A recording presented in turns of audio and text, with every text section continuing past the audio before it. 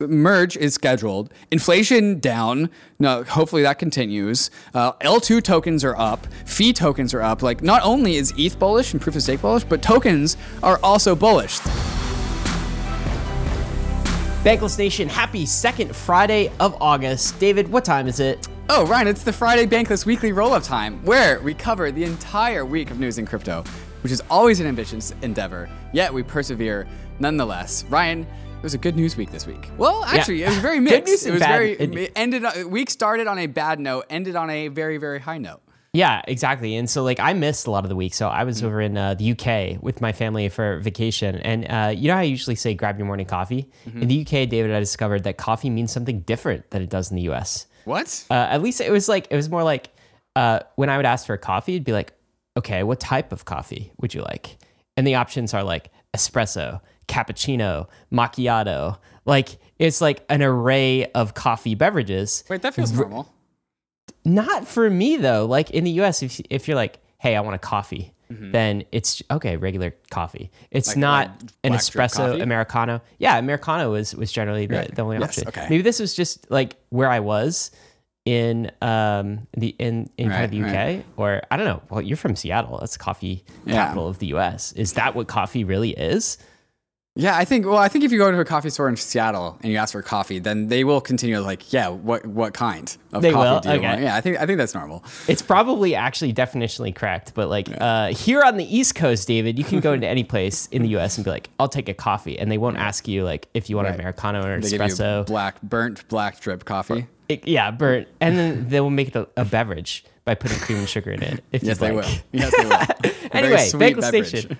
Grab your Bankless coffee beverage, if you will, and join us for some topics of the week. Number one, David, the merge, the Ethereum merge. It has a date. Woo! Woo! It has the merge has a date. We're merging. What's the date going to be? Oh, we'll tell you later. We're not going to tell you right now. Yeah, we're not going to spoil that. Also, there's some big stuff going on with Tornado Cash. Yeah, that's the bad part of this week. What did they do? What's happening there? Tornado Cash, the first ever smart contract on Ethereum, is now illegal. There is now an illegal smart contract for U.S. citizens. So if you are a U.S. citizen, congratulations. There's like 40 or 50 smart contracts all associated with Tornado Cash that is illegal for you to touch. I didn't know that smart contracts could become illegal, Ryan. That's news to me. Yeah, it doesn't feel like they could do that constitutionally, but we'll get into the arguments there. The last thing is Coinbase just landed a $10 trillion client. Wow. We'll tell you who that is. But of course, you're going to do the roll-up with us. And if you like these roll-ups, you got to make sure you like, subscribe, rate, and review. So like and subscribe if you're looking on YouTube, watching this on YouTube, or rate and review in your podcast player. If you're on Spotify, by the way, this comes in video form now. So you can get Bankless via video, which is the best way to do a roll-up, is to watch a roll-up, not just listen to it. But of course, with Spotify, now you can do both. So that's pretty cool. Ryan, David, did you know that this last week we received our 2000th 5-star review, and then this same week the merge gets a date? This is not a coincidence, sir. It couldn't be. Who was that 2000th reviewer? I don't know. I'm sure they said something great. Vitalik himself. Great. It's probably Vitalik. Thanks, Vitalik. All right, before we get into it, though, we got to relay a quick message from our sponsor and friends at Forta. There have been so many hacks recently, and last year there were a ton of DeFi, crypto-related hacks, but I think Forta helps with that. What are these guys all about? What do they do?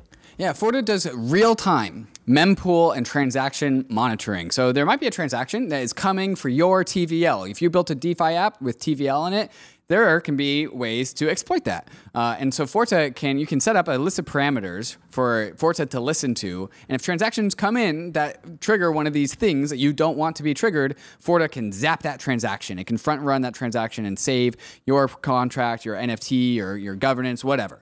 So real-time security and operational monitoring for over $36 billion in TVL. Things like MakerDAO, bridges, all the things that we use, UMA Finance, Poly Network, Compound Balancer, Liquidity, of course. There's a link in the show notes to get started. So, not only do you need to get your smart contracts audited, but you can have an extra layer of defense with something like Forta. Yeah, it notifies you in advance. You do not want to find out your smart contract has been hacked for millions of dollars on Twitter. Yeah, okay. Forta can notify you of that in advance so you could do something about it. So go check that out. David, Let's get to markets, man. What are the markets saying to us today? Let's talk to Big Daddy Bitcoin. Markets are happy. Bitcoin's happy. Up a very impressive 8.3%. Started the week at $22,400. Where we are currently is $24,300. So almost up $2,000. Okay, so we're happy. Up $2,000 in a bear market. That's feeling good. And tell me about ETH. Wow, this chart's looking bullish. Yeah, that's a 18.7% up in 1 week for Ether. What? Started the week at just under $1,600, $15,092, and we are currently at $18,090. Yesterday, Ryan, right after the Goerli merge, which was a success, we hit 1950. 1950. Wow. The Goerli merge, by the way, is a testnet merge, the last remaining testnet. We're going to talk about that in a little bit. So do you think the market's just responding to the merge news? If so, that makes me bullish because like the market actually responding to fundamentals is a thing that is relatively rare in crypto. Right. At least I found it rare. Maybe that's my cynic point of view. The market just generally responds to stupid things all of the time, narratives or like fake partnerships or just dumb stuff that happens. It's rare that you actually have a market event that's affecting fundamentals and the market digests that and immediately responds with upward or downward price movement. What do you think? Yeah, the thing I've noticed about the market lately is that it's been responding positively to positive news, and it's not been responding negatively to negative news, which is generally indication of what the mind shift, like the mental state of market participants. That's not a bear market. That is not a bear market. Because bear market, even when there's really good news, and it can be fundamentally good news, nothing happens. Right. Or it could continue to drop down. But now we're seeing good news and good things are happening to price. And that's following fairly rapidly after the good news in a timely, orderly way. Smart market now. Yeah. And not a bear market. Right. Maybe? Yeah. I don't think you can say $1,900 Ether is a bear market. I don't think that's... you don't have the right to say that? Yeah. I don't think so. All right. But like, still, I think most people, if you ask the average crypto investor, they would still say we're in a bear market. But this is starting to feel a little bit different. I guess we'll see what happens. But when ETH is doing things relative to Bitcoin, we start talking about the flipping again. And let's take a look at the ETH to Bitcoin ratio, and then I'll go back to that flipping chart to see where we are. So what's the ratio showing today? Yeah, the ratio is up 10% in the last week, going from 0.0705 to 0.7777. Actually, on screen it's 7796. But a lot of sevens, and sevens are lucky. I've heard sevens are lucky, which means your boy's back in the green in his ETH BTC trade. Look at that spike down and then back up. It's like, oh yeah, it's like if you just erase those months and like act like nothing happens, like look, we're back in that trend line. This is great. Yeah. That's great too. I think we made some bankless purchases around the $1,900 range too. And I was like, David, it's going to drop further. Right. And I was like, no, dude, we got it. I'm so bullish. Back. The merge is coming. We got to buy at 1,900 we got to buy now. Again? 1,900? Let's go back to that opportunity that ETH afforded us 2 months ago. But anytime the ratio is going this direction, like it starts to be a good time to look at the actual flipping metrics. And this is ratiogang.com. We are 50% of the way to the flipping. 48.9. 48.9. So what is the definition of the flipping, by the way? That is ETH's market cap exceeds Bitcoin's market cap. And that has never happened. It came very close in 2017. There was a prophecy, right? It was like in 2017, it got to like 70%. Something I think higher than that. I think it was above like 85%. Did it? Okay. Yeah, so it was really close. And it was maybe a brief spike. It was like a spike. It was a wick of a candle. Yeah, it did not stay there very long. All right. So what do you think? There are various events that have been predicted for a possible flipping. I know you are a believer in the eventual flipping at some point in time. I am also a believer in the flipping at some point in time. The difference, I think, with hardcore Ethereum bulls, of which David and myself would call ourselves for sure, is when they think that will happen. One of the catalyzing events, people have said, could be the actual merge. On the back of the Ethereum merge, maybe the flipping happens, somewhere in the next few months, potentially. What do you think? I think if it happened in 2022, that would be way faster than expected.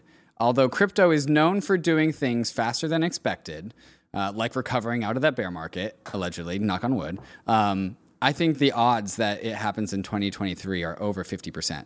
Wow. Yeah. In 2023, that's next year. Okay, so not 2020. Yeah. Not what do you think? What are the odds that it happens this year? 2022. 10%. 15% seems really high. Odds that it happens by 2025. Oh gosh. Okay. Well, see, the time is always in Ethereum's favor because of the significant reduction of issuance and the significant ETH burn, which we've talked about on the show an infinite number of times. But it's like Ethereum at that point, in a post-merge Ethereum just has to wait it out. And eventually, unless some other blockchain is generating more block space demand than Ethereum, which has never been, no one's gotten anywhere close. Ethereum is just a waiting game in Ethereum's favor to take the number one spot. So like as we go beyond 2023, it just the percentage that it becomes the number one asset in the world in crypto is like approaches 99%. Are you ignoring the bull catalyst for Bitcoin though, of which there's at least one halvening there? So 2024, there's going to be a halvening. Yeah, but it's the same like the halvening and the merge are the same catalyst, and the merge is objectively more powerful by like 3 orders of magnitude. Not just that, central bankers, maybe like central banks, maybe El Salvador is one. Sailor's going to keep buying. I don't know. There's some other things that could happen with Bitcoin. Those are not catalysts that Bitcoin has a monopoly over. Sir. So I agree. The probability is very high before 2025. I don't know if I'm ready to say like 50% in 2023 because one of us has to be, the more conservative one, I guess. But like by 2025 , David, I'm putting this at like 90%, 95%. I'll go conservative though, and I'll say 90%. Like, and then by the end of this decade, like 100%. It's 100%. I mean, unless we're completely wrong about discounting some thesis. Like weird disaster merge scenario, which I guess you have to do. David and I will quit crypto if it's not by 2050. Yeah, no. If we're wrong, we just leave. Appendages. Yeah, we just leave. Sorry, guys, we were wrong. Bankless is over. We're done now. All right, so we talked about that. Total crypto market cap, though, that's adding some money, right? Yeah, up $100 billion. So last week it was at 1.1 trillion. We are at 1.2 trillion. So $100 billion on the market cap for crypto this week. That's pretty nice. A lot of billions being added in the week. 2 teras. 2 teras. Here's the thing. Here's a tweak on it. Okay, on the ETH bull case, gas prices are down, my friend. Down bad. No, this is right, isn't it? No. What's the median gas price this week? It's that purple one that you want. Oh wait, no, it's the green one above that you want. This one, median gas price for the week. No, scroll up. That green one. Oh, distribution. Yeah. Okay. So what is the transaction distribution for gas? 10. We're back up to 10. We went from 9 to 10. Sick. That's the distribution of the average Gwei free for the last 7 days is like 10-ish Gwei. Okay, so block space demand down for Ethereum. Overall, yeah. Bear case. Right. All right, there's the bear peeking its head. Why is it down, David? Because it's a bear market. Like people aren't doing their shenanigans. And also we're getting better at scale. Like simultaneously things are scaling. More people are on more layer 2s and NFT volumes are super low. And so like less layer 1 block space is being consumed. So yeah, things are just quieter in the smart contract space. Okay, so let me throw that bear case by you again, right? Because like block space is only going to get more efficient on Ethereum. We have rollups, and then in a post EIP 4844 world, of which by the way we talk in depth with Polenia, excuse me. Yeah. The pseudo-anonymous persona on Twitter who knows so much about rollups. That episode's coming out on Monday. There is a world where like block space becomes very cheap, essentially, at the data layer on Ethereum, and we're not actually burning as much ETH as we thought.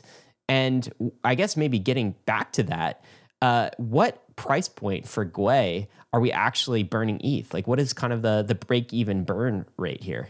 Yeah, so we've been saying for the last 2 weeks that the number is 7, and I think that number came from a historical number when less people had staked their Ether. As more people stake their Ether, the amount of Ether issuance actually goes up. So somebody corrected us and said it's actually 15.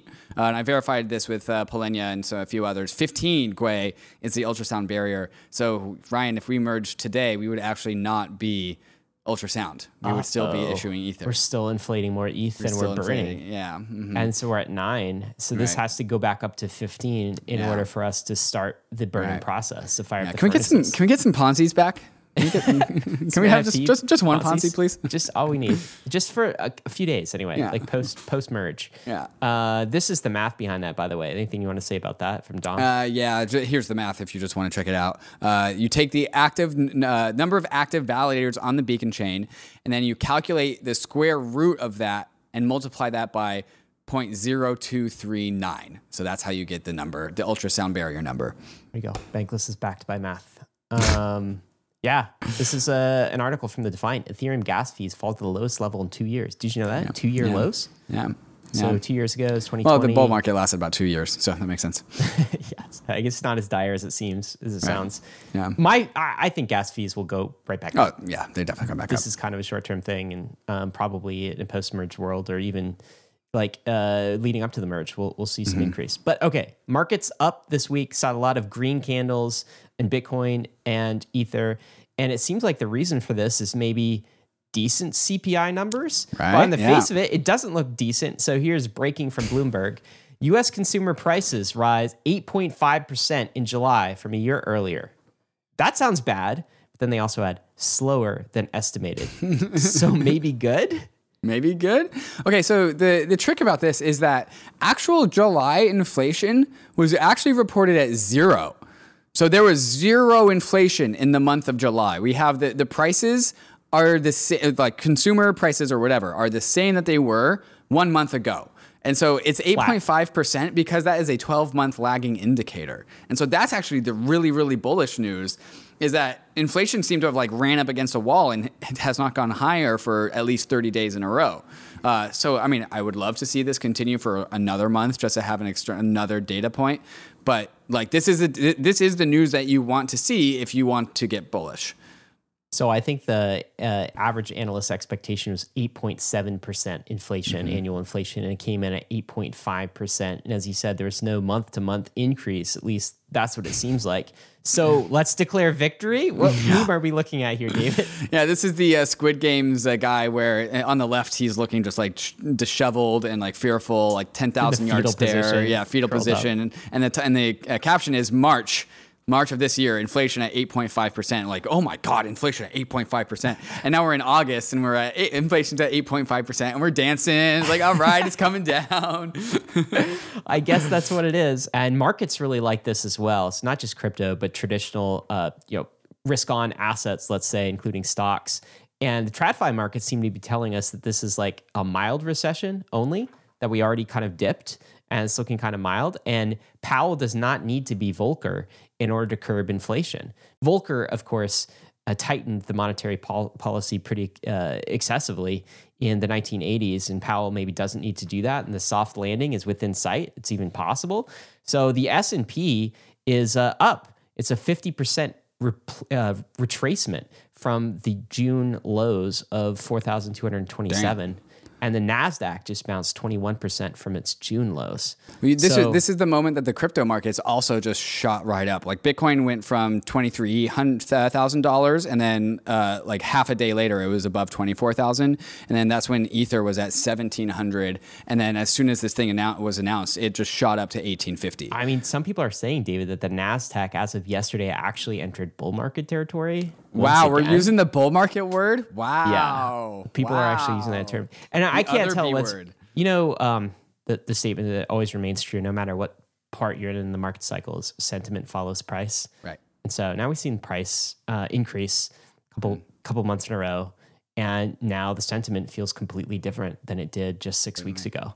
Yeah. And so you wonder how much of that is going to happen. I'm not ready to say we're out of the woods yet. But I don't know. I'm just feeling pretty bullish this week on the merge. Yeah, maybe that's, we get lower inflation. Like remember when we had our conversation with Luke Grauman and also Lynn Alden. Yeah. So all of our the takeaway from all of those is that wow, things are looking really bad, but there's like this needle that we can thread that the macro actually turns bullish at the same time that the merge happens, and this so far is the reality playing out, Ryan.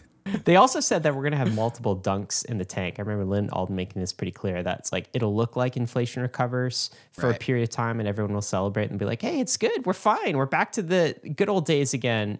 And then we'll get dunked back in the tank again and inflation will be back and this will happen a few more times over the next decade. So I'm also conscious of that. But I don't know. It's hard not to be bullish in crypto. Well, if you shorten your time frames, Ryan, it's really bullish. Whatever. Just buy and hold. Okay, people? Forget this. Why are we even talking about this week to week, David? But this chart also looks good. What are we looking at here? Yeah, this is the TVL chart on layer 2s. And so it is also having a bull market. It's been like up 40% in TVL on layer 2s in the last like 2 weeks or so. So kind of just like the ETH BTC ratio, like it went down bigly. It went from like 6 or 7 billion in layer 2s down to like under 4 billion. But now we are up to 6 billion in layer 2s within striking distance of new highs. And TVL, of course, is like what assets, the total value of assets on these layer 2s? All value deposited, yeah. Mm-hmm. Yeah, so it's like assets under management, I guess, like AUM of these layer 2s. That's what it basically means. More talk on TVL a little bit later in this episode, by the way. There also appears to be a lot of money sitting on the sidelines, David. This is a list from FinTech Frank of sidelined capital. $23 billion worth. What are we looking at here, David? Yeah, we're looking at a list of all these funds that raised a bunch of money that have not yet deployed it. So A16Z coming in at the top at $7.6 billion in cash. That's a lot of cash. Paradigm, $2.5 billion. FTX Ventures, $2 billion. Katie Hahn Ventures, $1.5 billion. Hivemind, $1.5 billion. It keeps on going. There's a lot of cash out there. This is all crypto cash. These are crypto funds. Yes, but they are not necessarily meant for like Bitcoin and Ether. Right. I think they're meant for like startups and investments. Yes. So, I mean, in my mind, I look at this and I'm like, oh, job security for startups. Like funding. Yes. Funding is not yet secured, but there's funding out there. That's one thing I think. The other thing I think of is, oh my God, private equity valuations are not going down anytime soon, right? Right. So that's good if you're retail and you can't get in these private round deals anyway. It's like there could be a lot of value on the public side relative to private, which is pretty good. Like Bitcoin and ETH might look like good purchases, or other DeFi assets that have been tokenized. All right. Did you know we just passed the birthday of EIP 1559?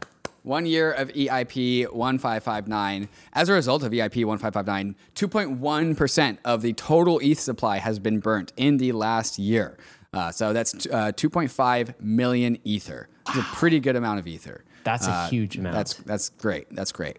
So like ultrasound or not, the EIP 1559 is kicking in. It's always going to be bullish. Burning 5 ETH a minute last year. Wow. That's kind of the average. Wow. So that's a lot of ETH. The most famous EIP in existence. How many people do you think know what EIP 1559 is? 1559. How many people out there? Even just like, let's take crypto people. Give me a percentage of people you think that have a crypto asset harder.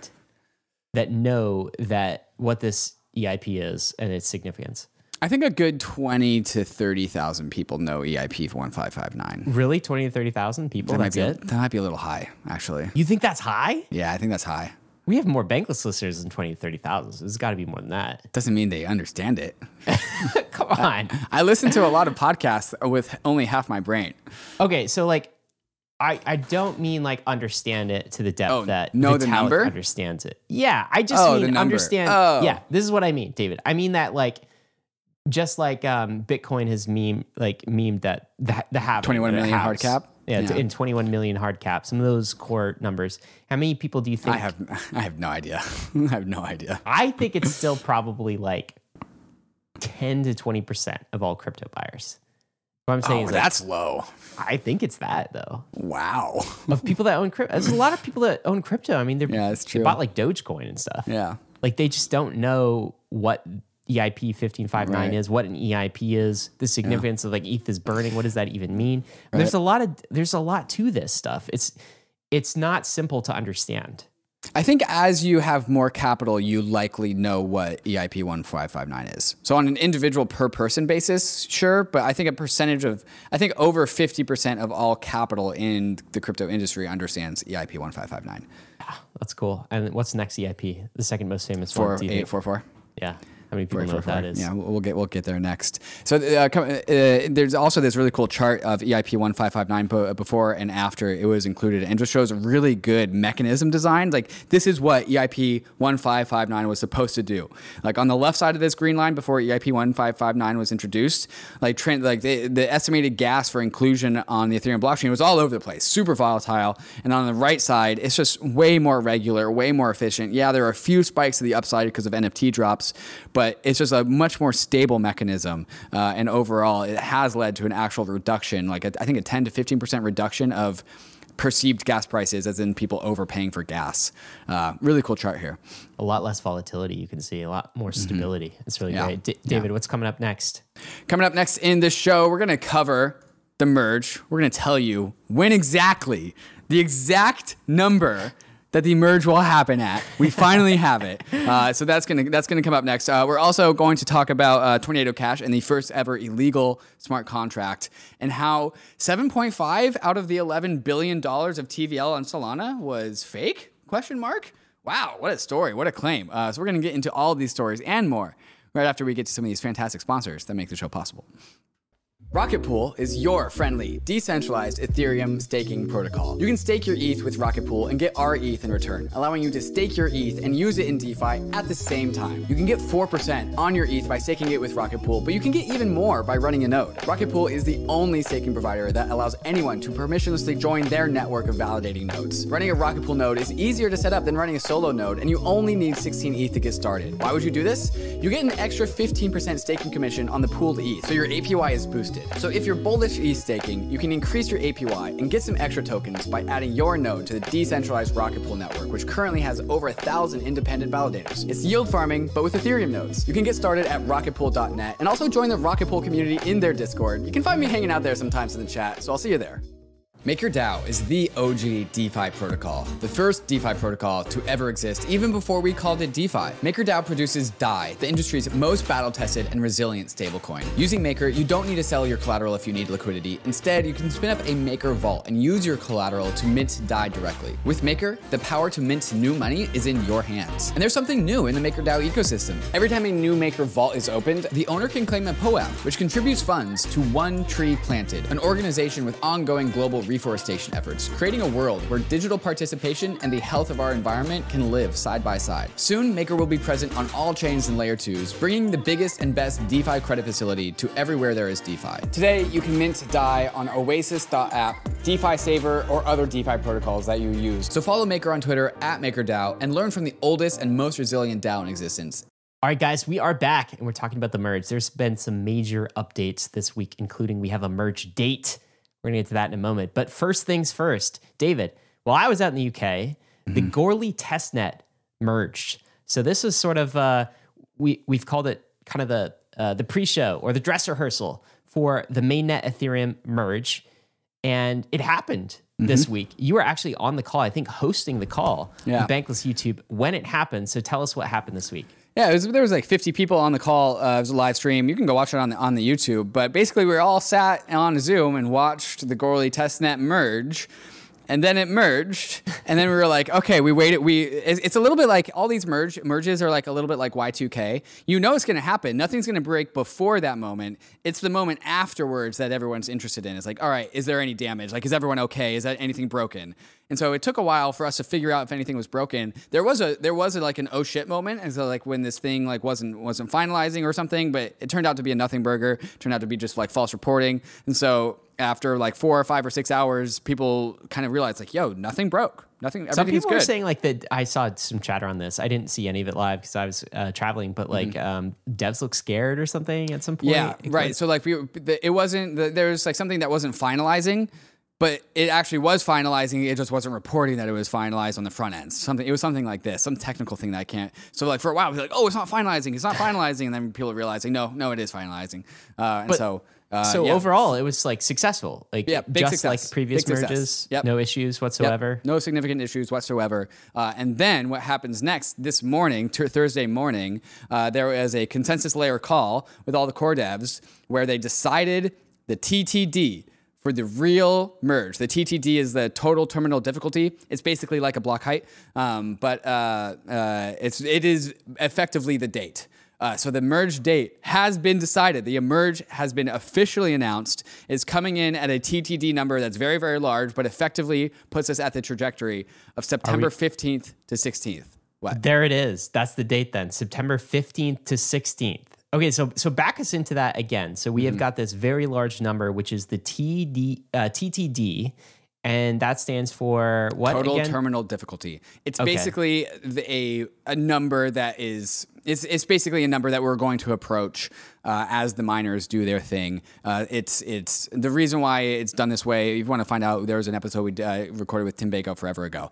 But once we hit a total terminal difficulty of that very large number, which doesn't really make any sense, it's basically approximately September 15th to 16th, Thursday or Friday of that week. Okay, so has the code been activated yet? It's just been selected right?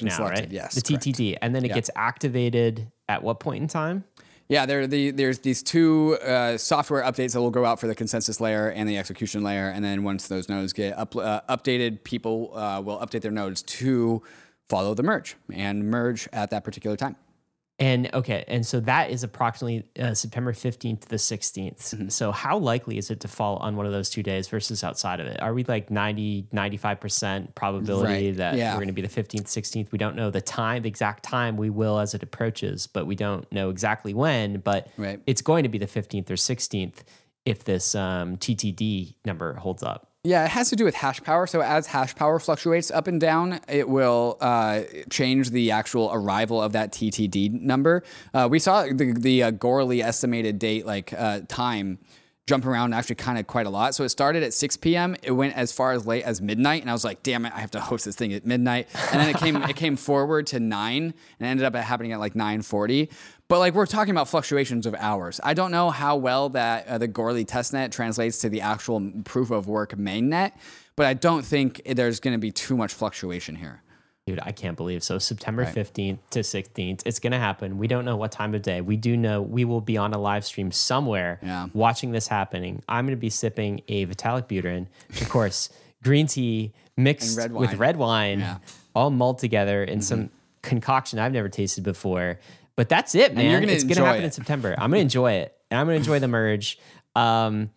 What are you expecting? Do you think anything could go wrong here? I mean, there's always a chance. I just don't think so. This is something that has been planned for so long. It's like the miners aren't like, oh, they're finally merging. Now let's mess with them. No, the miners have known about this too. There's not going to be any big shenanigans. We've tested this how many times? We've tested this a bajillion times.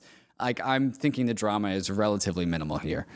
So a successful merge, the 15th to 16th. Calling the successful merge, yeah. That's incredible. So there you go, guys. That's the date. And make sure you tune in to watch, I think, what will be the largest event in crypto history since Ethereum was launched. Yeah. I think this will stand out as one of 3 events that we've seen so far. Launch of Bitcoin, launch of Ethereum, and then merge, which means getting rid of the proof of work Ethereum chain and merging to the new proof of stake consensus layer. It's the 3rd largest event in crypto's history, as far as I'm concerned.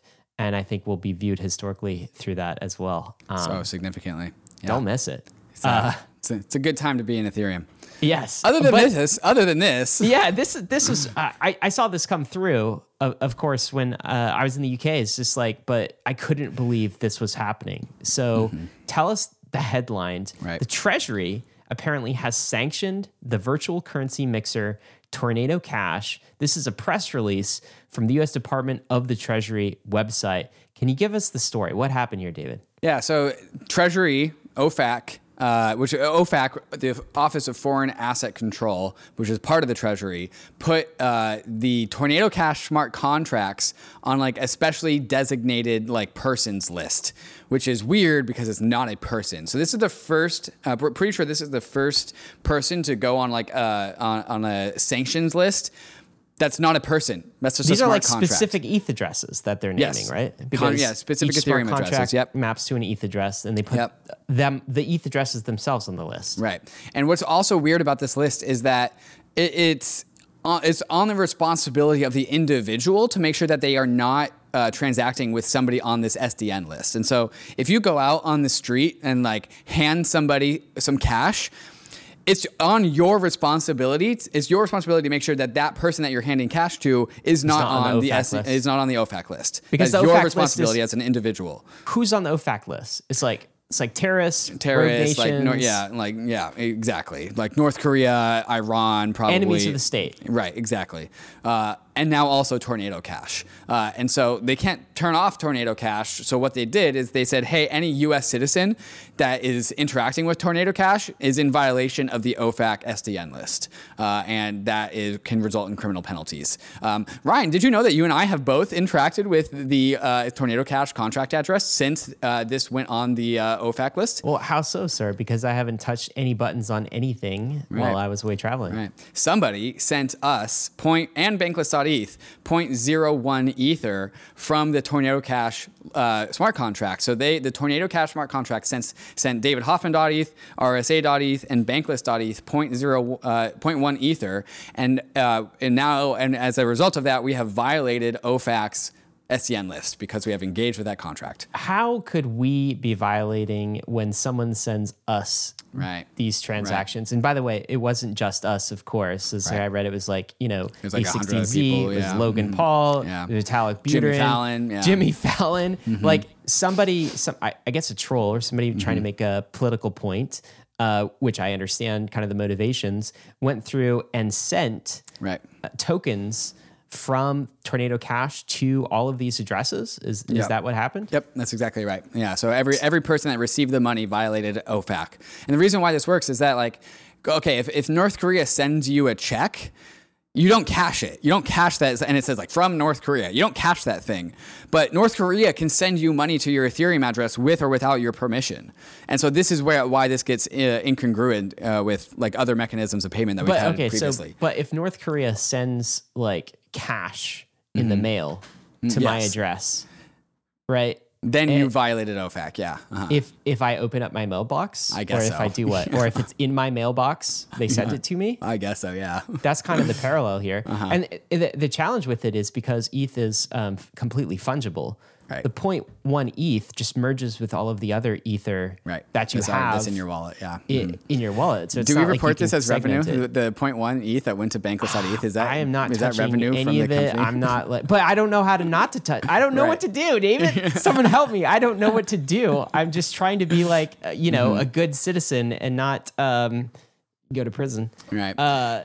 So like here's maybe we should read the tweet out from Secretary Antony Blinken when this happened. What's he saying here? He says, we'll continue to aggressively pursue actions against currency mixers laundering virtual currency for criminals. Today, U.S. Treasury sanctioned virtual currency mixer Tornado Cash, which has been used to launder money for U.S.-sanctioned North Korea state-sponsored cyber hacking group. I did a full show on this, about a 30 to 35-minute long show. New format, actually, where I interviewed Jerry Brito from Coin Center and Collins, a fantastic crypto lawyer. So if you just want the full story on this. Ryan was out of town, and so I had to do the State of the Nation by myself. But instead of doing the typical just like interview format, I kind of tell the story myself and go in and out of interviews with Collins and Jerry. So the full story is available on the Bankless YouTube. Crazy story. Okay, so the fallout for this, Tornado Cash contracts get listed in the OFAC list, right? The side story is, some troll, somebody trying to prove a political point, goes and sends a bunch of ETH to specific kind of influencer type Ethereum addresses, including, by the way, all of the crypto banks and such. It's just like everybody got this. Everybody who has an ETH address, who has a large account. That's a side story. Then there was some fallout from this as well. So Circle, they froze all of the USDC belonging to the unsuspected tornado users. Right. So Tornado, tell me about this. People put USDC into Tornado Cash because Tornado doesn't only work with Ether; it also works for USDC.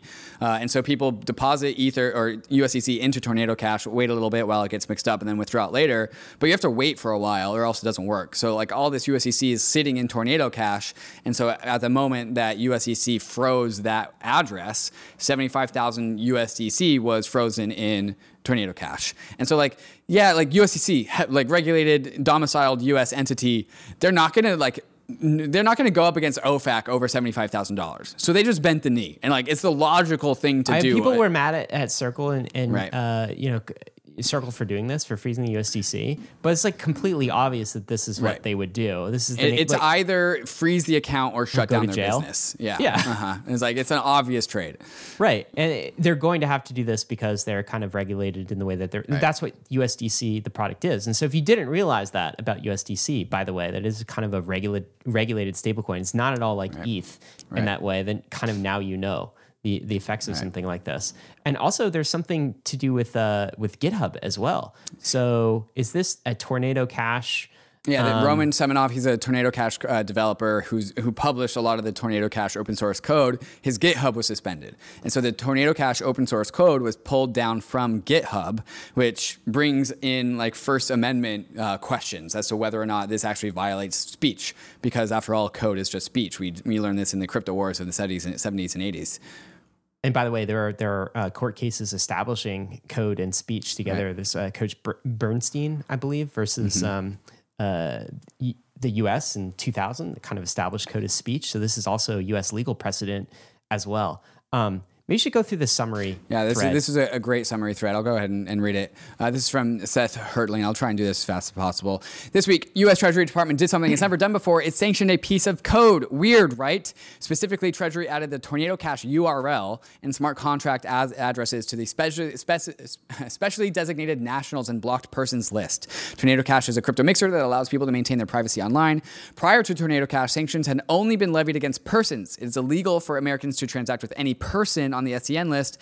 Due to the legal doctrine of corporate personhood, formal business entities can also be put on the naughty list. However, computer code is neither a natural person nor a legal entity. Code is speech, Bernstein versus the Department of Justice. Similarly, money is speech, or more precisely, what you do with your money is speech. And then he cites two more court cases as well, Buckley versus Vallejo and Citizens United versus the FEC.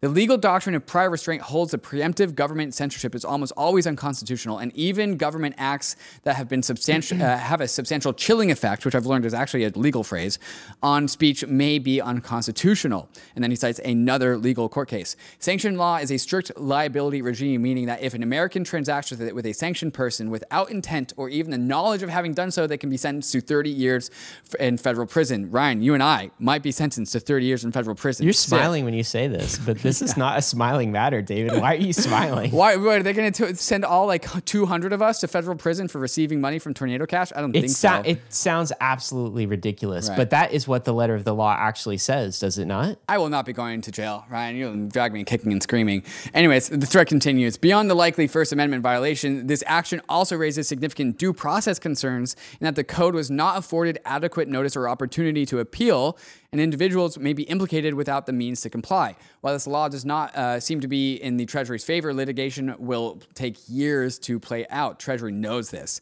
Now, I've seen a lot of discussions essentially saying Tornado Cash was used by criminals and hackers, so it deserves to be shut down. While I don't support either, let me explain why this reaction misses the point. This is where we get into free speech stuff. If Treasury had sanctioned the criminals and the hackers that used Tornado Cash, no problem.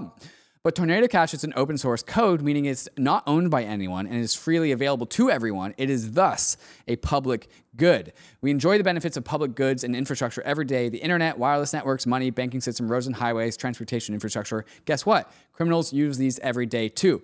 Of course, we should pursue criminal persons who misuse public goods, but we don't sanction SMTP because hackers send phishing emails, or I-95 because drug dealers drive on it, or cell towers that route terrorist calls. These are not persons, neither is Tornado Cash. Like emails and highways, Tornado Cash has been misused by criminals for criminal ends. However, Tornado Cash is also a tool that enables law-abiding citizens to maintain their privacy on the blockchain for a host of legal purposes, including political speech, like political donations. Taking this to its logical conclusion, if Treasury can sanction Tornado Cash, it can sanction any code. No software is safe. If sanctions are no longer limited to persons, what other objects or information can the government summarily jail you for 30 years for interacting with? Ultimately, there is no freedom without privacy, and there can be no democracy without free speech. Privacy and free speech are the bedrock of free and open societies. Make no mistake, this is what Treasury has sanctioned this week. Great thread. Great summary. Who put this together? I think it's the Legal Counsel of Ledger. Well done. Seth Hertling. Maybe we should get him on the show. This was a fantastic thread and went through all the issues. I think we have some more to talk about this, David. But before we do, this also had some impact on Maker potentially. There's some chatter in the Maker governance forums about an emergency shutdown. Other DeFi protocols are asking, what if they get put on the OFAC naughty list? What happens to them? So it's one thing for Tornado to be put on it, right. But what if Maker's core contracts were put on the OFAC naughty list because a bad guy decided to use DAI for some purpose that the US did not like? So what are the implications of this? What's actually being considered by Maker? Yeah, so there's a nesting doll of trouble here. So USDC is now frozen in Tornado Cash. Can't use USDC in Tornado Cash. You can put USDC into MakerDAO and mint DAI, and then you can take that DAI and put it in Tornado Cash. Right. Jeez. So ruh-roh, and so and also there's like 40% of outstanding DAI that's backed by USDC. So if Circle was told by Treasury that they need to blacklist the MakerDAO USDC address because it has something tainted from Tornado Cash. Yeah, or it just enables usage of it, right? Wow. So it's kind of similar to I could spin up a contract. I could write a contract that interacts with Tornado Cash on my behalf, and then I could send my Ether or DAI into that contract, and then that contract can go talk to Tornado Cash, and my addresses haven't touched Tornado Cash, so I'm free and clear. But the proxy address did go touch Tornado Cash. That's basically USDC and MakerDAO. Is you can take USDC, go to MakerDAO, just use MakerDAO to talk to Tornado Cash. It's the same. So is Treasury really going to let that go? Ruh-roh. And so this has been a great cause of concern in the Maker Discord. And so they are now more aggressively prioritizing how to become much less dominant of USDC lately. Yeah, including I think so. There's how much DAI is backed by USDC, David, right now? There is $3.56 billion of USDC in MakerDAO, which is it'd be one thing if it was just a smaller amount, but it's hard to swap out $3.5 billion. This has been a known challenge that DAI has had, right? Which is it's trading off some scalability for some decrease in censorship resistance. Yeah. And the way to get pure censorship resistance and scalability on Ethereum is you actually have to use ETH, which is the only, the most uncensorable store of value asset in order to back all of your DAI. And of course, they went the multi-collateral route, which makes sense for the product, but you could swap something else out if needed. Mm-hmm. So I guess, what do you think about this? First of all, why do you think Treasury is doing this? Do you think this is partially because North Korea essentially has hacked? They've been implicated in a number of bridge hacks recently, and they have used Tornado Cash to try to anonymize their ill-gotten gains. And so now Treasury and now U.S. national security apparatus is taking a very close look at Tornado Cash. And so they've just said, no one can use this. If you're a U.S. citizen, you just can't use these contracts anymore. Is this where all of this ire is coming from? Because Tornado Cash has been in existence for 3 years, something like this. And Zcash even longer, which is privacy-enabled cryptocurrency. Yeah, the implications of this are significant, and people are mainly asking, all right, where does this go next? How many more smart contracts are going to become quote unquote illegal? It's kind of unfortunate that Tornado Cash. I asked Alex Svanovic from Nansen, how much of Tornado Cash funds is deemed illicit, and he came back to me with a number of 35% of funds going through Tornado Cash is stuff that we know came from bridge hacks, some sort of hacks. But Ryan, that's just what we know about. So could be as much as 50% of the money flowing through Tornado Cash is illegal or illicit, which makes it really hard to defend. So it's not that they're wrong, that it is there is some illicit activity, illegal activity on it. It's not that they're wrong there's about more that. than just a little. There's quite a lot. But the precedent that this sets and the implication that anyone using Tornado Cash is guilty. I mean, at its core, Tornado Cash is just a service that allows you to have privacy. Right. I had to take, as I was thinking about this a little bit, and the implications of how I feel as somebody who received some funds from Tornado Cash that were just sent to me, is they're trying to make you feel like a criminal for wanting basic privacy. At its core, that's what Tornado Cash is doing. And I don't think that's a radical thing for us to want the same sort of privacy, anonymization that we have in the real world with cash. If I were to pay you a cash payment, David, Like no one needs to know about that. The government doesn't have to record that in a ledger, the amount that I gave you. You don't have to identify yourself to me. I don't have to identify yourself to me. If I give you some gold, there's no sort of registry that needs to be created. And it's not radical for us to want digital privacy, privacy on our digital transactions. What I do think is radical about the way Treasury has gone about doing this is that an unelected surveillance bureau, that's what Treasury is, their branch, the executive branch, they're unelected and they are a surveillance bureau and they can make privacy illegal. I think this is normalizing tyranny if we let this go, because what privacy tools do they suggest we use? If not public good code like Tornado. If I want to have some sort of privacy on my crypto transactions, what tool do I use, Treasury? Are they just saying we can't use any of it as an American citizen? Sorry, privacy is more not or less. They're saying that more or less is exactly what you're saying. Because how is that defensible? The reason why Tornado Cash is being used by criminals is because it's really good at offering individuals privacy, and so it's not like criminals would be able to use Tornado Cash in silo, right? If only criminals were using Tornado Cash, you would just like, okay, well, it's criminals going in, therefore criminals going out. But it's because Tornado Cash is useful to individuals, and it's because it does provide privacy to individuals that's actually what enables the fact that criminals and hackers can use this. Because they can't use Tornado Cash without there being a crowd to hide in. So it's a very important order of operations. As the individuals, just like you and me and people who don't want to have the eyes of the world upon their financial history to like see what they're up to, they use Tornado Cash, and that gives the option of criminals to use Tornado Cash. Because they couldn't use it without normal people also using it. But the normal people come first, which makes that ours, Ryan, in my mind. Yeah, and the other piece about this, of course, that's indefensible is the breach of First Amendment rights, which is freedom of speech, right? And so if governments can start shutting down GitHub repos of developers for writing code, that's a scary prospect. That brings up some dystopian ideology. So I'm still kind of trying to figure out what we do as a crypto industry to react against this. Have you identified any sort of action steps, things we can do? I mean, is Treasury going to get sued at some point? Who can sue them for this? I guess we have to settle this in courts. Yeah, also settle it in courts. Legislation, crypto-friendly politicians that want to respect and embed in our legal protocols basically digital rights, which is a thing I think as Americans, and probably everyone across the world, do not have embedded in our legal protocols. We have no digital rights at this point. We have to ultimately support politicians who will write laws in order to protect and enforce our digital rights.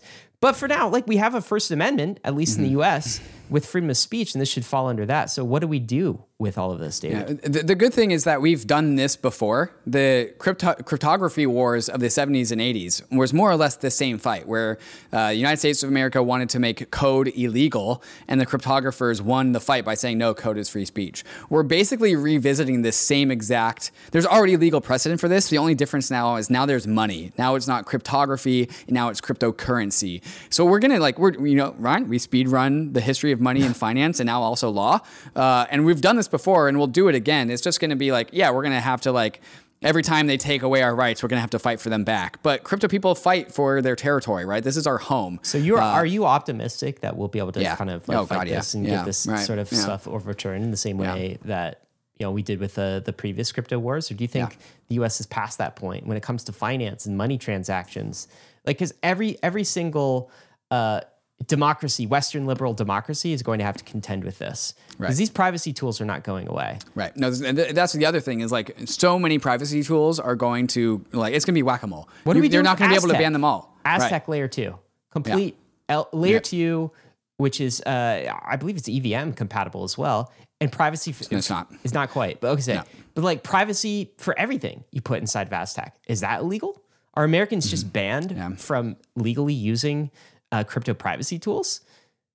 How is that? Right. The only way for them to make a ruling that satisfies their actual desires is just to say all transactions on a blockchain need to be fully traceable. And at that point, it's like, well, you're banning Ethereum. Yeah, you're just which banning, goes to the question of where does this stop, David? Right? Because like today we find the Tornado Cash smart contracts on the ban list. Tomorrow, is it Uniswap? Right. For the SEC, yeah, sure. I mean, like the SEC or OFAC, just let's say North Korea uses Uniswap for some transactions. Sure, they do. In fact, on the back of this, just to cause more chaos, maybe they will. What if North Korea became like the dominant LP for like DAI or like Uniswap LP for Ether and USDC? Yeah. What if they had 50% of the liquidity? Look, man, so like all of your counter trades are North Korea. They could be listening to this podcast and getting these types of ideas. That's a really good idea. For real. And so when does the Bankless podcast illegal? These are the questions I'm asking. Right? Like we're going down this path, and this is a very dystopian path. I feel like we're going down. And it's the first time I felt like that with crypto. It's like, oh, okay, we've entered a new territory now. Nation states are actually attacking what we're trying to do in this space and attacking the freedom of individual citizens as a result. And I think that's different. This week has felt different. Right. Starting pistol on all of this, David. We got to move on though. Are you sure? If you want the full story, you got to go watch the YouTube video that's already out on the YouTube. Yeah, it's hard to move on. Okay, the fake team that made Solana DeFi look huge. Let's speed run this one. Okay, so there was this ecosystem on Solana that had a bunch of TVL. It was Saber and a few other like protocols, Sunny Aggregator, and there was a dev team behind it, and it had like 10 or like $7 billion out of the 10 or $12 billion of Solana TVL. But as it turns out, instead of like a suite of devs and a big community, it was actually just like one guy and his brother with a bunch of sock puppets, Ryan. He's just faking different online identities. Yeah, and so I'll read some quotes out from this article. Coding as 11 purportedly independent developers, Ian, how do you pronounce this name? Ian Macaliano, a 20-something computer whiz from Texas, created a vast web of interlocking DeFi protocols that projected billions of dollars of double-counted value onto the Saber ecosystem that temporarily inflated the TVL on Solana as the network was racing towards its zenith last November. The DeFi faithful regarded TVL as the barometer of on-chain activity, of course. So a quote from a blog post that was unreleased, which is how all this news came about, says that Ian wrote, "I devised a scheme to maximize Solana's TVL.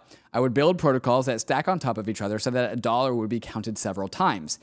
Ian's ploy worked for a while. By his count, Saber and Sunny comprised 7.5 billion of Solana's 10.5 billion TVL at their peak. Billions of those dollars were double counted between his two protocols." And so there's also the component of fake friends. In public, Ian and his brother Dylan called their anonymous personas friends or friends of friends. And he quote from Ian, "I wanted to make it look like a lot of people were building on our protocol rather than ship 20 disjointed programs as one person." So they just like spun up 10, 20 developers about on the same protocol. And so this whole entire thing created this narrative that had a substantial role in driving the Solana token price from under $40 in July to a peak of $259 in November of 2021. A significant portion of bullish Solana narrative now seems to be based on a series of deceptions, wrote CoinDesk. So TLDR, this guy Ian and his brother built an interwoven DeFi ecosystem on Solana, spun up a bunch of Twitter sock puppets to make people think that there were a lot of devs, attracted a small amount of TVL that would then double, triple, quadruple be counted in the overall TVL of Solana. And what this whole entire story reveals is that less than a small handful of people with dishonest intentions can produce like significantly distorted like realities in the crypto markets. Absolutely crazy. They did. This is 7.5 billion of Solana's 10.5 billion TVL at their peak. It was basically faked by this one dude and all of its sock puppets. And his brother. And his brother. Two people. And what's crazy, I guess the implications of this are, and we were talking about the beginning of this episode, the TVL on layer 2. It's very important to know that TVL is a very gameable metric at this point. And there are people who are actively trying to game it. It's just, it's not, when you put in Ether isolation is what I mean. Well, not necessarily that too. When you put Ether into Arbitrum or Optimism or whatever, that is TVL. It's how you count it. That's the people just forgot to stop double counting all this stuff and really didn't look under the hood. Yes. So sloppy counting of it, and TVL is only one metric among many, I think is, and I guess the other takeaway are, be careful who you trust online. Right. I don't know. Like, Anon devs are always dubious. Well, it's not all, like, it's not, Satoshi was an Anon dev, right? It's like, okay, not always dubious, but like they're more dubious than a non-Anon dev. They can start with a clean slate, clean reputation every time. So I think it's worth saying that it should take them longer to establish, trust than a person in the real world who basically you establish your trust over multiple cycles of doing good things. And that's how you create your reputation and your name, a name for yourself. And Anon could just like have one reputation for one account, another for another. So yeah, we have to be careful who we trust, I guess. That is the end state. The next CoinDesk article about this concludes with something really, really funny. Quote from the article says, further, users have now seemingly been abandoned, with the Macalinos announcing that they're shifting their focus towards new projects on the upstart Aptos blockchain. And so they're just rotating to the new, like, faster blockchain. They did it with Solana, now they're going to play the same trick with Aptos. So be wary of that. Crypto Nation, beware of that. Coming up next, Uniswap is getting a new foundation? All right. Question mark. Tell us about that, David. Also, a brand new Arbitrum chain. And Reddit is adopting it, it seems like. Vitalik gives a statement, an idea on theory crafting. We'll talk about that as well. It's all coming at you. But first, we want to thank the sponsors that made this episode possible. There is a brand new staking feature in the Ledger Live app today. We all like staking the assets that we're bullish on, and now you can stake 7 different coins inside the Ledger Live app. Cosmos, Polkadot, Tron, Algorand, Tezos, Solana, and of course, Ethereum. With Ledger Live, you can take money from your bank account, buy your most bullish crypto asset, and stake that asset to its network, all inside the Ledger Live app. Through a partnership with Figment, Ledger also lets you choose which validator you want to stake your assets with. And Ledger is running its own validating nodes, offering a convenient way to participate in network validation, and it even comes with slashing insurance. Ledger Live is truly becoming the battle station for the bankless world, so go download Ledger Live. If you have a Ledger already, you probably already have it, and get started securely staking your crypto assets. The Layer 2 era is upon us. Ethereum's Layer 2 ecosystem is growing every day, and we need Layer 2 bridges to be fast and efficient in order to live a Layer 2 life. Across is the fastest, cheapest, and most secure cross-chain bridge. With Across, you don't have to worry about high fees or long wait times. Assets are bridged and available for use almost instantaneously. Across's bridges are powered by UMA's optimistic oracle to securely transfer tokens between Layer 2s and Ethereum. Across is critical ecosystem infrastructure, and Across V2 has just launched. Their new version focuses on higher capital efficiency, Layer 2 to Layer 2 transfers, and a brand new chain with Polygon, all while prioritizing high security and low fees. You can be a part of Across's story by joining their Discord and using Across for all of your Layer 2 transferring needs. So go to across.to to quickly and securely bridge your assets between Ethereum, Optimism, Polygon, Arbitrum, or Boba networks. And we are back. Coinbase lands a $10 trillion client in BlackRock, providing Aladdin clients access to crypto trading and custody via Coinbase Prime. So Coinbase is going to be the crypto backend by BlackRock, which is the biggest AUM institution hedge fund ever in the world. 10 trillion. You can't catch a bigger fish than that. Yeah, the biggest fish, I guess, entering crypto is the bottom line here. So the Coinbase Prime will provide crypto trading, custody, prime brokerages, and reporting capabilities to Aladdin institutional's client base, who are also clients of Coinbase. I don't know what Aladdin is, but something associated with BlackRock. Anyways, Coin, the equity for Coinbase, up 15% on the news, bouncing off the low lows that it set a couple months ago. That's good because it's been down bad lately. Really down bad. A bit of bullish news. Also got this, David. This is a tweet from Arbitrum. A new dawn is upon us. Arbitrum Nova is now live and open to the public. Nova, this is a definition. It's not like Arbitrum 1. It is a new chain built on the Arbitrum AnyTrust technology and optimized for social and gaming applications that require ultra low fees and high security. So this is another instance of Arbitrum. It is not the Arbitrum 1 chain. Arbitrum, when they came on the podcast about a year ago, and they were launching the very first Arbitrum chain, they said they could do this. They said they could launch other chains as well. It's kind of implied in the Arbitrum 1 name. One kind of implies 2. But this is not 2. This is Nova, I guess. But it is the second chain, though. Arbitrum Nova. Nova means new, I guess. So it's a new chain built on Arbitrum. And it is for social and gaming applications that need ultra low fees and also high security. That's part of the news. The other part of the news is coinciding with the launch, Reddit Reddit will be migrating community points onto Nova. So, of course, Reddit, 400,000 some on daily active users, of which I'm one. Big fan of Reddit. It's a social media entity. They are going to be deploying on Nova as well. If you pop the hood on Nova, this is the website. What actually is it, David? So it's a new chain from Arbitrum Technology. So it's definitely a roll-up for game developers and social projects. We know that. What the main difference is that the Arbitrum 1 chain posts all of its data to the main Ethereum chain, and the main Ethereum chain is like where you get a lot of costs for rollups.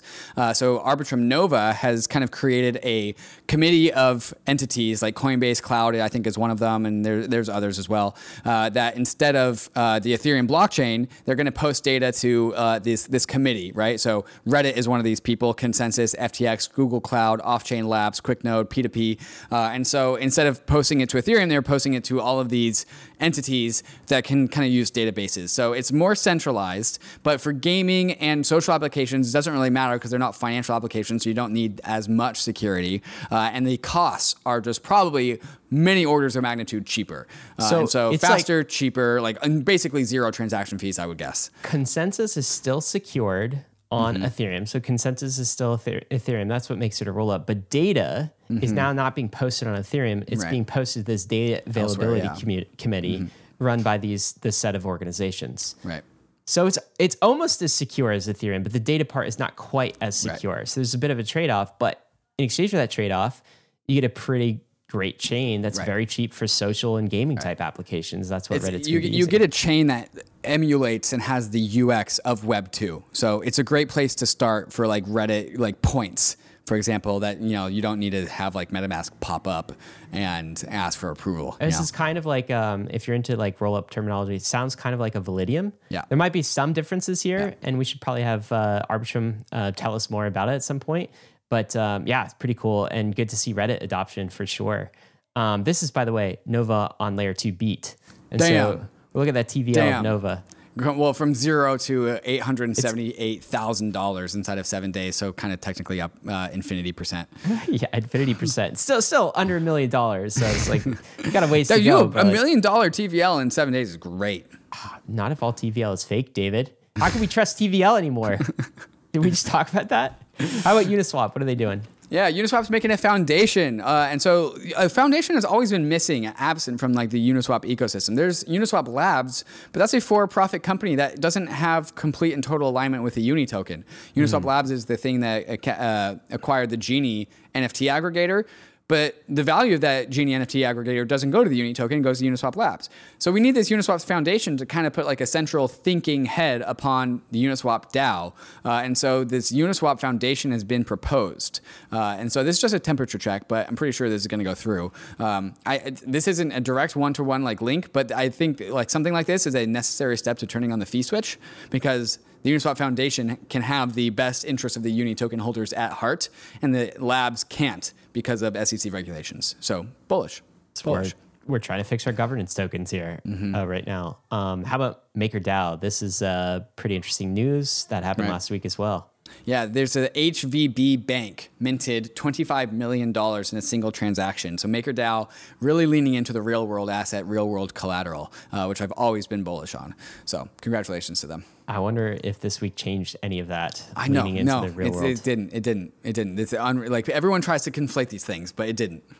It's interesting though if the U.S. government goes aggro on DeFi, what the fallout will be. I don't think that's where I don't think we're the there U.S. yet, government though. isn't like a monolith. It's not. It's like, oh, the government's going to come for MakerDAO. Yeah. Like some specific agency has to get offended by this, and I don't think there is one. Plus, again, real world collateral is not like this centralized thing. It's also decentralized. It's just decentralized in meat space, not in crypto space. And so, I mean, the fact that these banks could be from any jurisdiction in the world. Any jurisdiction, yeah, like you're right, yeah, and like there's not one like contract to rule them all. So if you shut down one contract, all the other ones are still standing, right? So you have to go one by one and fight each one in court. It's a different kind of decentralization. The other thing I think that makes this bullish and going after real world assets is now you have HV Bank that knows about DeFi and is an advocate, right? And is Right. also going to stand up and fight on the side of crypto Big time. in any battles that are to come. See, you're getting it. You're getting it. Real world assets. It's so bullish. It is. And I'm so glad we have all of these experiments playing out at once, because I think, Ethereum crypto has a very big tent. Some news from Meta, David. What are we looking at? Instagram has rolled out its NFT support to a bunch of more countries, 100 more countries, and also the Float blockchain. Instagram rolled out their NFT support forever ago. I haven't really seen anyone been using any of that, but maybe it's because we haven't had 100 more companies do stuff with it, or countries do stuff with it. Yeah, I don't know. It's a slower rollout, but we'll see. I think they've got some bigger things planned. David, do you remember all those bankruptcies? This is some news from the bankrupt crypto broker Voyager. They've just been approved to return $270 million to their clients. So I guess if you're a depositor or maybe a debtor to Voyager, like a customer, like a normal customer, you're getting some money back, maybe cents on the dollar. I don't think you're getting all your money back, but I don't know the details of this. It specifically is returning $270 million to affected customers. And so I think that means retail is getting this before other creditors or debtors or whatever. I hope so. We'll see. But it's going to work its way out over the months to come, as we said. So we'll see more of this as they wind out. This is some news from Immutable as well, and the GameStop partnership. What's happening here? Yeah, we saw this coming from a mile away, but Immutable X, the layer 2, and also GameStop Wallet, the wallet, are now integrated. So this whole Immutable GameStop asset gaming ecosystem, it's moving pretty fast. We're liking what we're seeing here. David, a tweet from Vitalik this week. Some quick theory crafting. That's a great word, theory crafting. Right. How much data space we could save by improving compression. So this is Vitalik talking about compression of various ERC20 tokens. And there's a lot of detail in this slide, but can you dumb it down for us? What are we looking at? Yeah, basically there's a bunch of bars, and each bar is cut up into sections, and it's basically anatomy of a transaction. So you have the nonce and how much data that consumes is one section of the bigger bar. You have the priority fee and how much data that is, the gas and how much data that is, the token address and how much data that is. The signature is a really big chunk of this overall data. And you can kind of just see the way that Ethereum scales is not necessarily adding bigger blocks or shards or more block space. That is one way, but it's also by compressing all the transactions into a smaller packet of data. And so I just thought this visualization by Vitalik shows how much scalability there's left in Ethereum for just a normal ERC20 transfer. So if for the viewers on the YouTube, if you're looking at the top, that's where we are currently. It's this bar that spans the whole entire page. And then at the ideal stateful compression, it goes to a much smaller bar. And so we're at 188 bytes currently for an ERC20 transaction. And then the ideal stateful compression is 23 bytes. And so in the future, with all these optimizations, how many times can you fit 23 into 188? Quick math is 8.7 or 8.2 times. And so with all of these compressions, which have nothing to do with the actual protocol of the blockchain, the actual block space of the blockchain, we can get 8 times more scale in a basic ERC20 transfer. So I just like this visualization. It's a great visualization. By the way, in that Plenia episode, we talk about scalability in compression, right? And they think with the introduction of EIP 4844 plus compression, this is the compression that Plenia was talking about, we're going to get an 1,000x increase in roll-up transaction throughputs and Ethereum transaction throughput. So that's what all this leads to, and compression is an important part of that story.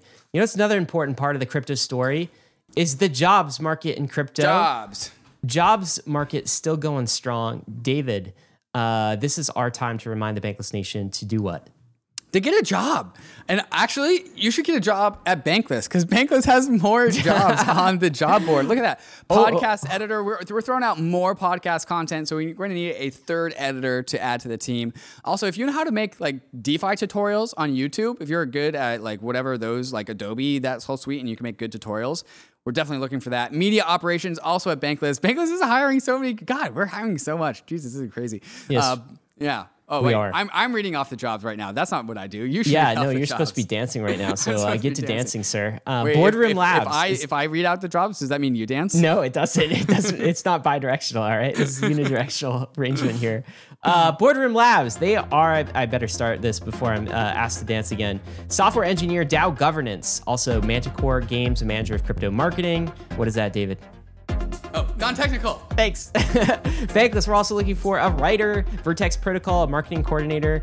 Still want a senior newsletter editor for Bankless Streams, financial analyst, Bankless Academy, product manager. Wow. I guess it's all Bankless jobs this week, but there are plenty of others. Actually, I shouldn't say that. There's a head of marketing, Pleaser DAO. The Sandbox wants a biz dev manager. On Juno, Ethereum Foundation wants a front-end developer. There's a ton more. Go to the bankless.pallet.com jobs URL to get access to those jobs, and make sure you sign up to get these jobs via email. Guys, we got a lot more coming up. David, tell them what's coming up next. Oh, we got the questions from the nation. How to get the ETH proof of work token if you think that token is valuable. I do not think it will be, but if you do, we'll tell you how to get it. You're going to get it anyway. You're going to get it either way, whether it's worth 0 pennies or whatnot. Also some bridge risk stuff, and of course, the hot takes out of crypto Twitter. So in order to get some of that stuff, you got to go like and subscribe. You're going to get it anyways, but you should also like and subscribe anyways. And we'll be right back after we get through some of these fantastic sponsors that make the show possible. Arbitrum is an Ethereum Layer 2 scaling solution that is going to completely change how we use DeFi and NFTs. Some of the coolest new NFT collections have chosen Arbitrum as their home, while DeFi protocols continue to see increased liquidity and usage. You can now bridge straight into Arbitrum from more than 10 different exchanges, including Binance, FTX, Huobi, and Crypto.com. Once on Arbitrum, you'll enjoy fast transactions with cheap fees, allowing you to explore new frontiers of the crypto universe. New to Arbitrum, for a limited time, you can get Arbitrum NFTs designed by the famous artists Ratwell and Sugoi for joining the Arbitrum Odyssey. The Odyssey is an 8-week-long event where you complete on-chain activities and receive a free NFT as a reward. Find out more by visiting the Discord at discord.gg/Arbitrum. You can also bridge your assets to Arbitrum at bridge.arbitrum.io and access all of Arbitrum's apps at portal.arbitrum.one in order to experience DeFi and NFTs the way it was always meant to be: fast, cheap, secure, and friction-free.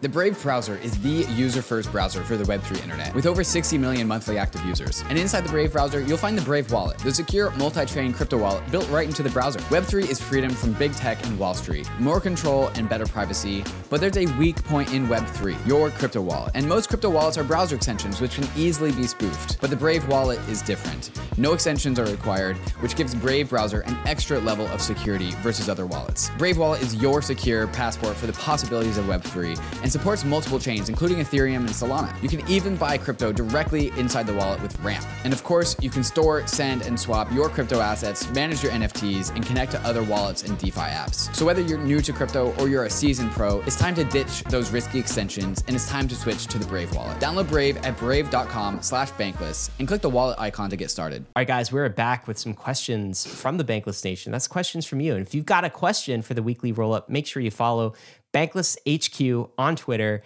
We post a request for questions once a week, and you can get your question answered if you post there. Number one, from Nobody. If there's a proof of work fork at the merge, will you receive the airdrop to a Ledger wallet? I think that's a Ledger wallet specifically. Wants to know if this user wants to know if they will receive a part of that token, ETH POW token. Will they, David? Well, you will absolutely, because a Ledger wallet means that you have your own private keys. So it's actually less about the Ledger and more about, do you have your own private keys? And because you have a Ledger, you have your own private keys. So the answer is absolutely yes. If you have your own private keys, then you will get that. You will be able to access your Ether on the proof of work chain. If you have that Ether, though. Okay, so what happens if you have your ETH at somewhere like Coinbase? Well, so that means you don't have your private keys, which means that is up to Coinbase. And historically, Coinbase has honored forks. And we've seen that happen before. That happened with Bitcoin Cash. So when Bitcoin forked off into Bitcoin and Bitcoin Cash, Coinbase gave all Bitcoin holders their owed Bitcoin Cash. But blockchains fork many times. And so there have been other forks where Coinbase was like, that's too small of a fork. We don't care about that one. So you didn't get those other forks. Coinbase hasn't really taken a position, but if there's enough of like a movement behind the ETH proof of work chain, you could see Coinbase listing that chain, and then they would give you your ETH proof of work token if they choose. But you're beholden to Coinbase. It's up to Coinbase because you trusted them with your keys. I think some other exchanges have signaled that they would support Poloniex, a trading pair. All the trash exchanges. They will, but as long as someone does it, then you could sell. That's how that works. If you want to sell, you can sell. And by the way, that's taxable income. Apparently, if you receive an airdrop, taxable income. Nice taxable income for your airdrop. So sell it quickly. Second question from avigupta.eth. I don't even remember the bridge I used to transfer my funds to layer 2, but once funds reach L2, am I still exposed to bridge risk or just the risk of smart contract for L2? So that is once you bridge, great question. It's a great question. Once you bridge, you still have the risk of the bridge on your assets lingering forever? Yeah, Ryan, can you go to Bungee.exchange real quick? Okay, so this is Bungee.exchange. It's like a bridge aggregator plus also a DEX aggregator. So Ryan's got Ethereum to Optimism. He's got 0.044 ETH on one side on the Ethereum chain, and he's asking for 84.8 USDC on the Optimism chain. And so here's all these bridges. On the top one, this thing automatically selects the bridge that gives you the most value on the other side. And so that is currently HOP for this current transfer. It tells you how much you're going to pay in gas, how long it's going to take. The next best bridge after that is the actual canonical Optimism chain. Below that, you have Hyphen bridge. Below that, you have Across. Below that, you have multi-chain bridge. There's all these different bridges, all like so many different ways to get to Optimism. Does the security of your assets on Optimism depend on any of these bridges that you take over there? The answer is no. No, it does not. The only thing that matters is the canonical Optimism bridge, because once you get over to Optimism, the only security dependency that you have is the actual canonical Optimism bridge. And so once you have Ether on Optimism, the bridge that you use to get there can break and you still have Ether on Optimism. It's not beholden to that particular bridge. And this is only true for layer 2s on Ethereum. This is not true for cross layer 1 bridges. If you are a cross layer 1 bridge, a multi-sig bridge to like Ethereum to Solana or Ethereum to Avalanche, then you are beholden to whatever bridge that you use to get there. But then you could bridge your Ether from like Ethereum to like Avalanche, and then you could trade that Ether for the AVAX token. And then you are no longer beholden to that bridge because you sold that risk off to somebody else. And so this is a really good just like lesson in just like bridge risk. For all layer 2s, if you're on Arbitrum and you have your Arbitrum Ether, you only are at risk of the canonical Arbitrum bridge, not the bridge that you use to get there. That's really cool, David. So like, yeah, good overview here. So you can cross with whatever janky bridge, right? Like you need to. It could be any bridge entirely, as long as the Optimism bridge itself remains intact. You are fine. There is still bridge risk, right? In that the Optimism bridge itself, the canonical bridge, could go down. But if like you cross over to the island on some bridge that looks like something like this janky sort of like it's just got holes in the middle of it, and it's just rope and like pieces of wood. As long as the main Optimism bridge stays intact, all the other bridges could collapse. You will be fine. Right, exactly. And there is bridge risk. So if you're using HOP to go from Ethereum to Optimism, there's bridge risk while your assets are like in flight, while they're out of your Ethereum wallet and they have not yet landed in your Optimism wallet. Yeah, 20 minutes or less. Usually it's less. Once it lands on Optimism, then the only bridge that you have risk to is the actual canonical Optimism bridge. Very cool. Here's another question. Cool. If I stake 1 minute after the merge, am I allowed to unstake whenever I want, or am I subjected to the same waiting time to unstake of who staked before the merge? You, sir, or yes, sir, Man. Matt, are beholden to the same wait times. Withdrawals are not enabled for anyone staking their Ether for 6 to 12 months after the merge. So even after the merge happens, if you begin staking, then you're not able to withdraw. You are still stuck like everyone else. 6 to 12 months, and then there will be some sort of software upgrade, a fork, and then everyone will be able to unstake at once. But until that time... No, they will not be able to all there'll be a unstake waiting at once. period. There's a queue. Yes. But everyone can start the process Everyone of can enter the unstaking queue at once. to unstake, yes. That's a good clarification. Yes. So we're all in the same boat together. We're all like staking until that next fork happens, which by the way is pretty bullish for ETH price. It's really it's a one-way ticket. Speaking of one-way tickets, fam. All right, let's get to some takes of the week. Takes this of the one week. From Polenia. Polenia coming to the podcast again on Monday. But what is Polenia saying here? This is a governance post. Yeah, so Polenia actually produces a governance post per Optimism. This is one of the few like governing things that Polenia does, and says they introduce a proposal to pause governance funding voting cycles until some level of Optimism layer 2 decentralization has been achieved. So what Polenia is really saying is that we should stop distributing the OP token, stop doing rewards, stop doing governance proposals until optimism is more decentralized. And they cite regulatory risk as one of the big reasons behind this. So they're just saying, hey, let's make sure the actual thing, optimism, is more decentralized than it currently is before we start paying out OP tokens as like reward incentives. So, kind of a contrarian take, but this is kind of why we appreciate Polonia, because they are very just clear and sober-minded. And Polonia being a good governor too. This is a pretty detailed post about this too. I think I am staking to Polonia on the optimistic. As am I. Oh, cool. This is a take from Ryan Anderson. He says, the NFT space is like cavemen inventing the wheel and then only using it for roulette. And that is a valid use of a wheel. Yes. Do you think there will be some non-speculative NFT use cases in the future in the next bull run? I know of a project that's working on right now, Ryan. Utility NFTs, baby. Yeah, utility NFTs. I was like, token-gated access. Do you remember when ICOs were just basically speculative tools? Right. And like not I remember when ICOs were the future. Tokens were, right? Like tokens did nothing. They were completely stupid and useless in 2017. And it was only during the bear market. Mm-hmm. By the way, are we in a bear market still? Do we still say that? I don't think so. God, the bear market didn't last very long. No, it really didn't. We're trying to brand this thing the build market. And if we're already done, then I guess all that work is over.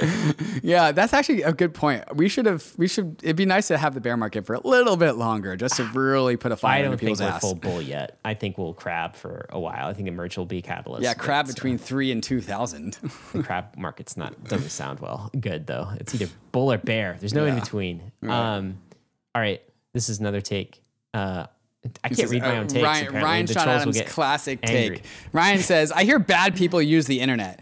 Let's just ban TCP, IP, and SSL and be done with it. And Funk 9871, Funk is a backwards punk. They say, especially SSL. Do you know what SSL stands for? Secure Sockets Layer is a standard security technology for establishing an encrypted link between a server and a client, basically a website. Okay, cool. And so Funk 9871 says, especially SSL, you can have military-grade encrypted communication with servers. Scaredy face. Imagine what could be wired there. Pedophiles, instructions for bomb building, conspiracy theories, hate speech. We need to censor this. Yeah, also your transaction and credit card data. Let's make sure that stays open for all of the internet to watch. No thanks. Exactly. Exactly the point. So it's like, what do we do? You just ban everything? Right. We need privacy. We're going to have digital crypto technology. By the way, what does this say for the central bank digital currency? Right? Do you think Treasury is going to want to enable privacy by default on that thing, the central bank digital currency? No. They're not going to give you privacy. They're going to want to backdoor into everything. This is why, in a CBDC, there would also never be a public accessible virtual machine, because then you could build Tornado Cash on it. Exactly. Right. So they're going to hamstring the whole thing, which is, I guess, the bull case for crypto. But I guess your take is, David, it's all going to work out okay, right? It's all going to work out okay. Have faith. Right. Gotta have faith. All right. This one's great. You zoom out a little bit. Is this the meme of the week? No, we're not in the meme stage yet. Well, we had 2 memes of the week, and this is the one that we put in the take section. The tweet says, inflation is down 0.2% to 8.5%. Second worst recorded inflation ever. And then the picture goes crypto MFers. And then it's the picture of the hangover, and they're all gambling at the roulette table. It's yes, excited. Inflation's down 0.2%. Let's go to the casino. It is. I'm surprised the market reacted so bullishly to this tiny micro speck of good news, but such is the market. All right, David, close us out, man. What are you bullish on this week? Can I really say anything other than Ethereum right now? We just scheduled the merge, bro. Okay, so this is something I always think is super ironic. In 2017, that bull market the Ethereum bull market was partially catalyzed by everyone wanting to buy Ether so they could stake it.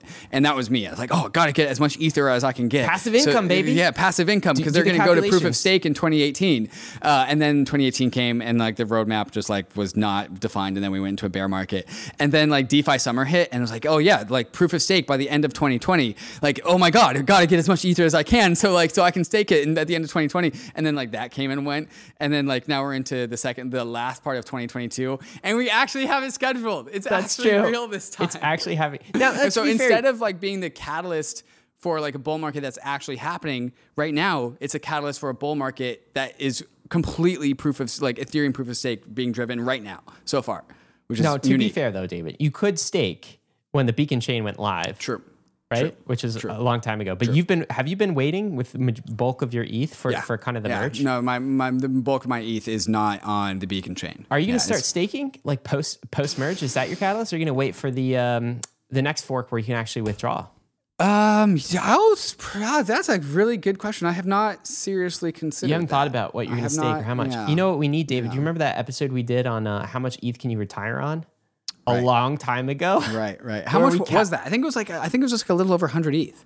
I mean, to get a $60,000 this had a $60,000 a year salary off of 100 ETH. This was before we had 2 years of like 20% each year inflation, like massive inflation. So maybe it's a bit higher now. That was also assuming a $5,000 ETH price as well. But we'll get there too. Okay. Yeah. Anyway, how much? The conversation's back, baby. Yeah. Okay. So like the merge is scheduled. Inflation down. No, hopefully that continues. L2 tokens are up. Fee tokens are up. Like not only is ETH bullish and proof of stake bullish, but tokens are also bullish. Tokens are having a great moment right now. So like people are feeling good about stuff. And I'm hoping, Ryan, that makes people feel better about stuff in the future. And then we can have a bull market. Huh? Here's a picture for you. Which of these people are you, okay? The one missing the tooth. I'm showing the hangover picture again. Yeah, that's it. That's us right now. Which tokens have I put my bets on? Ryan, what are you bullish on? I was listening to the Balaji episode again, the episode that came out this Monday, the one on nations. Mm-hmm. And then like in the backdrop of an actual nation state banning a privacy protocol, banning code, banning effectively speech, right? It went back to like, what am I bullish on? Nations. And the way Balaji defined it is nation is different than a nation state. Mm-hmm. A nation is a community. It's a tribe of people. The Wikipedia definition is a community of people formed on the basis of a combination of shared features, such as language, history, culture, territory, belief. Nations. What are nations? They are communities. That is not the nation state. But I feel like the nation state has kind of conflated those two together. And they want the word nations to actually mean this nation state type thing. And it's different. It's different because we can have these things that are internet nations, digital nations. And I think this unlocks something big for communities, for societies, for groups of individuals with shared beliefs. And this opens up an avenue for humans coordinating outside of the nation state. At first, the nation states are, I think, going to feel a little threatened by this. We're starting to see some of that, like feeling threatened. We don't know what to do with this new thing. You're not a nation. You don't have a flag. You don't have rights. You don't like. You can't. You're creating your own money. Right. That's not real money. It's fake internet money, and like you're not. It'll take time. Right. But the things that we will build in this new digital nation, internet nation, will be different than the nation state, and I think will be complementary to it over time. And I can't wait to start unlocking some of those new things. Balaji said in our episode, he was like, the 2010s, we discovered internet money. The 2020s are going to be about discovering internet nations. And I think that is a big thing we're going to like define and uncover and start to see use cases for this decade. I think people have a hard time, I think, imagining this right now in the same way that it was very difficult to imagine a crypto internet money back in 2011. You have to have like a big, broad imagination. But I think that's it, man. We're in the process of defining it. And like what I love going back to is like, you remember Balaji was talking about sometimes you have to go back in order to go forward. Right. I find myself being very attracted to like some of the founding principles of nation states, right? Like you go back to kind of like the Federalist Papers and like the United States Constitution. And like those are the base principles for how humans want to live. They got that right. Yeah. And they built a protocol called a state around that. And that's cool. But like some of these base principles, we can manifest the core base principles of life, liberty, and the pursuit of happiness in internet protocols. And what does that look like? Anyway, I think we're in this new era of nation builders. Yeah, I think you're saying you're bullish on nations without states. Yes. Nations without states. Very, very careful not to say nation states. I'm bullish just on nations, and specifically internet nations. Right. That is bullish on small communities of people. Yeah. I think that means you're bullish on Discord channels. Yes. Discord channels. Discord channels. I mean, I said I was subreddits. bullish on tokens. I think you just said what I meant in a different way. Yes. Well, you're bullish on their assets, all right? See, I'm these bullish things on the don't have abstract flags, but they do have tokens. I think It's the Balaji same just thing. nailed it, man. I just it's a good episode. Anyway. Totally. But what do we got for meme of the week? Meme of the week. Let's do it. Let's cook it up. I am sharing a picture of trains and Godzilla. Yeah, so this is the reason why I love this train. Godzilla. Where'd you get Godzilla? I don't know. It's blurred. What is that thing on the That's one track? of those things that like ends a train from going off the track. What? Okay, so That's not like a Balrog or a winged beast thing? what are you looking at, man? What Did is you watch this? a bunch of Lord of the Rings with your kids on vacation? Actually, It's just I like a did. barrier. It's like a wooden barrier because that's the end of the train track. Okay, we're Okay. watching. This is a Back to the Future movie where they go back and is this Back to the Future #1? I think it might be. Or maybe number 2. I can't remember. Anyways, this is when they have to get their car up to 88 miles an hour using a train. Yes, it's 3. And so Back to the Future 3. That's Back to the Future 3. Okay, so then they get Wild West. the DeLorean up to 88 miles an hour, and so then it disappears and goes back to the future, and that is the merge. The merge is when like the Ethereum chain disappears from the proof of the big, slow, chunky proof of work train. And then it disappears, and then it goes to the proof of stake chain, which is the future. And then the proof of work train literally goes off of the track and crashes and burns. And this is why I've been calling the DeFi ecosystem on the proof of work chain is dividing by 0. Once the Ethereum chain leaves proof of work and goes to proof of stake, the proof of work chain crashes. It goes off the bridge. It dies. And this is a great meme that encapsulates this. There you go. It's Back to the Future, nothing to do with dragons or Lord of the Rings or whatever else I said. But this does look like it's from a video game. Am I right about this? Or yeah, look are at these 80s actual scenes from a movie? 80s animation, bro. That's 80s animation? It looks so When did Back terrible. to the Future come out? It's 80s, yeah, for sure. 1985, yeah. Man, all right. How time flies. That's it for this week, guys. As always, none of this has been financial advice.